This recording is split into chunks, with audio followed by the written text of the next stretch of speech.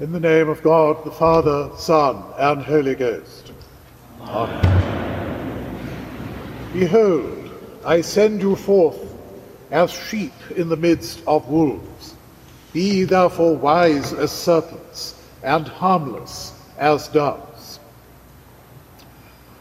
In the course of taking tea one afternoon recently, the conversation happened to turn to the decline of the English murder.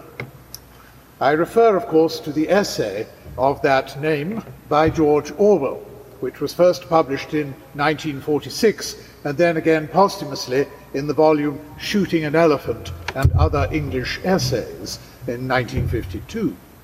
As you would expect of so famous an author, of 1984, of course, he had a number of interesting points to make, and opened by inviting us to think of a typical working Englishman of his day settling down after his Sunday lunch, presumably a roast at that time always, to enjoy his dependably scandalous and sensational copy of the now, but only recently, extinguished British tabloid called the News of the World. A slightly more tepid version, I have to say, of your National Enquirer. He then proceeded to identify what he called as our great period in murder as having been between roughly 1850 and 1925. During this time, there were certain recurring features, he noted, which have been given the greatest amount of pleasure thus to the British public. He pointed to such things as the prevalence in these circumstances of the polite middle classes, some perversity of motives, or other affronts to respectability, and indeed various aspects of venality and the desire to grasp often rather small amounts of money, together with a considerable use of poison. Of such methods, at least, as ensured gradual emergence of the terrible deed. By contrast, he argued that more recent instances, such as happened during the Second World War, where he felt marked by a new, blunt and horrifyingly brutal casualness. He also highlighted the seeming anomaly whereby in a recent case at the time a man found guilty was sentenced to death, whereas a woman was sentenced to life imprisonment. That offended the principle of equality. And it is to be noted by way of a comment there that this particular point about equality was very much to be seen as one of the virtues during the French Revolution of the guillotine, in that it was used with manifestly equal success on both men and women, and also for all classes without discrimination, from the king himself and his unfortunate wife Marie Antoinette on down, thus ensuring a definitive equality of opportunity, at least in death. But we must not be distracted by the French Revolution, tempting as it always is, as a rich source of moral insight, as many from the time of Edmund Burke onward have made clear. For the discussion over afternoon tea had by that point moved on to a different puzzle, namely why Orwell, with his penchant for what captures attention, never really seems to have discussed cannibalism. Though I should hasten to add, lest you think he missed something about the English middle classes, that I'm not aware of their having any particular tendency to that behind all those pre-war lace curtains. What gives the matter interest is that it can be so very revealing when we make heavy weather of what seems, before modern examination, all too clearly difficult. Going all the way back to Sophocles' Antigone and Polynices, of course, the burial of the dead, and what one does with them is rather important. But if such recent academic writing is looked at, all that sounds rather difficult in our current academic environment. There was one paper I came upon recently written about what it called discreetly bodily practices by one Shirley Lindenbaum, which illustrates my point. Thinking about cannibalism was the title. It soon makes clear what is being argued in some quarters by stating that for many years the history and analysis of cannibalism was written from within a European or Western tradition, little concerned with issues of power and representation. Renewed interest in the practice followed, and the provocative suggestion that institutionalized cannibalism never existed, because centuries of reports about it were not based on reliable eyewitness evidence. Where such approaches can ultimately lead is illustrated in a book from Australia entitled Convincing Ground by Bruce Pascoe, who writes of a fully documented instance of cannibalism after a tribal disagreement in the 19th century. That, this is his comment on the account, something else is going on in this ceremony. To call it cannibalism is the absence of true understanding and is extremely prejudicial. Anyone with anthropological awareness must read that report and know that the ceremonial use of the body and the obvious grief mean the incident is not an example of cannibalism. What the ceremony means has been lost, but it was really about higher significance. The fact the body was consumed in the process is something we should therefore set to one side. All of which prompted my recall of a paper written several decades ago now, by the engaging title, and I think I've cited it once before, What is so wrong with killing people? Where he asked in that case, if killing another human being is morally wrong on at least some occasions, as it clearly is, he did agree with that point, what precisely makes it wrong on those occasions when it is wrong? Now, of course, there is the further question of what is so wrong with eating people, which is the one I went on to. Thus, one commentator argued that there have actually been few philosophers who defended cannibalism, found this obviously exciting. Most partial defences of this behaviour have amounted to endorsing relativism. There is some tribal practice, that's to say, of which the consumption of human flesh is an integral part.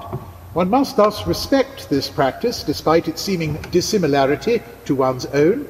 I don't know what group he was speaking of. It would be an ethnocentric mistake to say that the practice is wrong. This sort of argument is not, of course, a defense of cannibalism, he pointed out, so much as a defense of the rights of people to engage in practices crucial to their culture. Though he does allow that, it's obvious that murdering someone for the sole purpose of ingesting their flesh is morally reprehensible. This does not show that cannibalism is wrong, it merely reaffirms that murdering is. So you see there are refined distinctions all over the place. Thus he goes on to ask, what then is indeed so wrong with cannibalism? In an era of rampant consequentialism, what should we say? It does become an interesting question. Well, we could say because of the harm done to the cannibalized. But what if they were already deceased, hence that point about it not being murder? The distress caused to the relatives, that would be a possibility, and friends of the deceased. But what then in the case of someone who didn't have any friends or relatives? What would happen then? Presumably it's not an absolute problem, and it obviously shows the value in making sure you keep up with your relatives and your friends. But might not all human beings have an interest in general in the prevention of cannibalism on the basis that a society that permits produces more unhappiness than happiness? So who would want to live in such a society?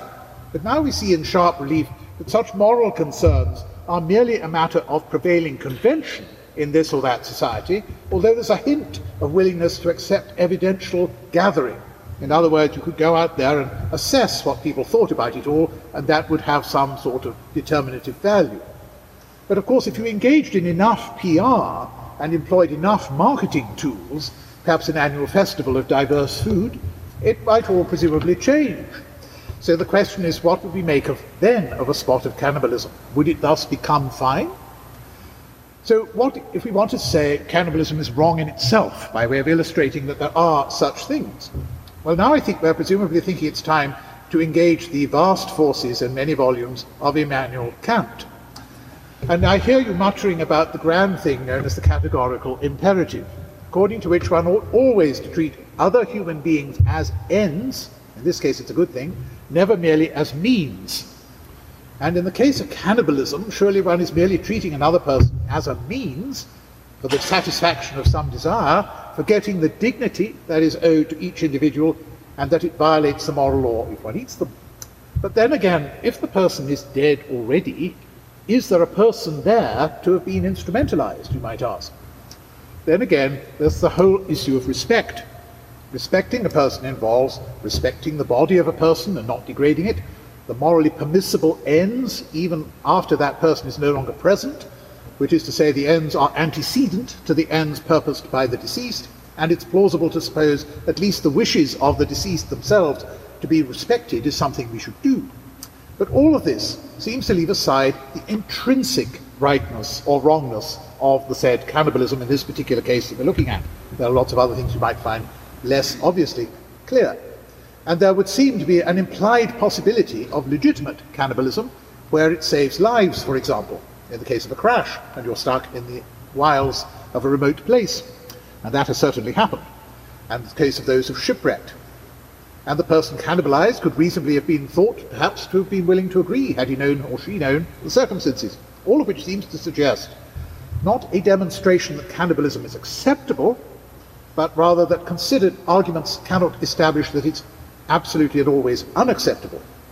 Even though I think matters get rather more complicated and sophisticated than I've suggested with Immanuel Kant, I can readily exhibit here, even through this rapid traverse of some of the odder seeming difficulties of our current purely secular worldviews on what prima facie are clear moral matters, surely is that all of that is revealing about the overarching poverty of our understanding of the metaphysics, the philosophical, the political, and indeed moral universe, along with our place in it. At their narrowest, such reflections tend to show that mere utilitarianism and consequentialism, so widespread as they are in the public reasoning of our culture, are manifestly insufficient to ground even fairly basic moral perspectives. But even more to the point, at a time when we are so often assured that there are in such things as human rights exceptionless moral norms, what account could be given of them that is not metaphysically obscure or indeed just downright missing? And of that is the case, if that is the case, do they not face ultimate collapse into relativism and the potentially transient grounding of mere prevailing consensus in our culture at the moment? And that would imply that what has been given today may be taken away tomorrow, which is typically not what people want to think about human rights. All of which sets the stage for our saying that as Christians, can we not offer something more? But we must be clear that here we face, nonetheless, large questions as to how we ground and articulate this grand intellectual architecture, which we discern as needful and historically have unquestionably felt to be part of what it is to participate in Christendom in that broad sense of a Christian universe. At a most basic level, we mostly do want to say that there is such a thing as a Christian ethic. But if so, how do we derive it, and how can we articulate its basis in such a way as to allow others to accept it, or indeed need or want to pay attention to it? After all, if revelation is a private matter, of a private source for moral insight, why should others to whom it has not been vouchsafed, or who do not acknowledge the revelation in some privileged manner, why, that is perhaps self-authenticating or whatever, why should they be expected to pay attention to it, and indeed to us as Christians? Any more, for that matter, than those who claim some kind of intuited basis, let us say, for human rights, can expect the same from those who have a different set of intuitions about what those rights comprise. All of which brings me to how very deep and different the Christian perspective and self-understanding has historically been. It provides us with a radically different starting point, from which then to work down to the particulars of how our culture and societies should engage with specific moral challenges. And to this end, we might usefully consider two thinkers, Karl Barth, to whom I can certainly not do justice, and Oliver O'Donovan, at least in some degree. Barth was very much engaged about the business of conceptual description, taking classical themes of communal Christian language, moulded by the Bible, tradition, and constant usage in worship, in practice, instruction, and in controversy, and then restating it or redescribing those principles, recognizing that this communal language had an integrity of its own and was thus in an important and irreducible sense something that speaks very deeply to our human condition and indeed practical concerns, even though the radical nature of God's otherness to us leaves us with the problem framed in the famous words of Kierkegaard of God's infinite qualitative difference between human beings and God. What he was nonetheless attempting was a restating, a reusing, a reappropriation of language that we had as humans been accustomed to talk, but which now for a long time, perhaps 250 years or more, has been receding from natural familiarity, a process Charles Taylor has also done so much to set out. Which brings us to O'Donovan's focus on the practical expression of all this and his description of how political authority begins, all the way back with the vocabulary used in the Bible to describe the reign of Yahweh over Israel. The Lord's reign is first an exercise of power that gives Israel victory or salvation. It is secondly the execution of judgment or justice within Israel. It is thirdly the establishment of Israel's communal identity as a people existing over time, an identity at first expressed with the land and later with the possession of the law. And to this a fourth affirmation must be added, namely that the Lord's rule is acknowledged, though not established, in the praise Israel offers as a worshipping community. And that leads to something, or points to something very important in answer to the question O'Donovan himself asks, namely, shall we conclude then that within every political society there occurs implicitly an act of worship of divine rule? To which he concludes in the affirmative that yes, I think we may even venture as far as that. It is implicit in the order of reality that it is.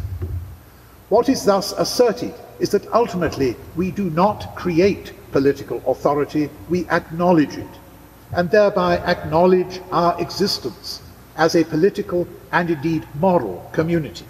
And arguably, this is something we saw recently played out in ceremonial form in the act of coronation. But the establishment of Yahweh's rule through power, judgment, and establishment of communal identity is only the first part of the Old Testament perspective. For next this rule must be mediated to the people, and the nature of that mediation will seem to change over time. Think of Moses, think then of the prophets. And that means we are forever in this world engaged in a task of discernment within a Christian and then a pre-Christian anthropology that cannot be reduced to an ultimately naive simplicity that merely meets in the end our earthly human desires, rather than reflects a divine order. And while wildly premature at this point in the overall argument, those who see the germ here of an Anglican unease with universal claims to Christian primacy, as others might aspire to offer, would be right. And in the light of what has just been said, it can be understood that for us as Christians, the rule of God established in Israel's communal existence is brought to its completion in the life, death, and resurrection of Jesus Christ. And it is this perspective and reality which alone, therefore, can ultimately ground our political, but indeed also our moral theology as distinctively Christian. Yet it does so in ways that are nonetheless invitational and not exclusionary or improperly hegemonic in this present world, since the invitation is always to ask what a world perfected will be like. For Christians, the reality of Christ can be seen as unfolded in a fourfold pattern that coheres with the earlier account of political rule derived from Israel's history, namely the advent of Christ to save, the passion of Christ, in which the judgment of the world is given, the restoration of Christ, which affirms Israel's new identity in its representative of Christ, and the exaltation of Christ, the coronation of the one who has triumphed over the powers that oppose God's rule, and through whom salvation is brought to us, and by whom a redeemed world is not only made possible, but actual. This means that secular and political power is now exercised under law that is ultimately that of God, as Richard Hooker could well tell us. Never, as it were, the ultimate source of justice and right. The responsible state is therefore minimally coercive and minimally representative. This is not a restraint imposed by the nature of political authority as such, which can thrive on excesses of traditional legitimation and on splendid displays of force. Rather, it is imposed by the limits conceded to a secular authority, by Christ's kingdom, within which alone it finds its proper place. And it is within this perspective that Christianity finds its unique voice. And in the words of the epistle, we have been buried with him by baptism unto death, so that just as Christ was raised from the dead by the glory of the Father, so too might we walk in newness of life. Amen.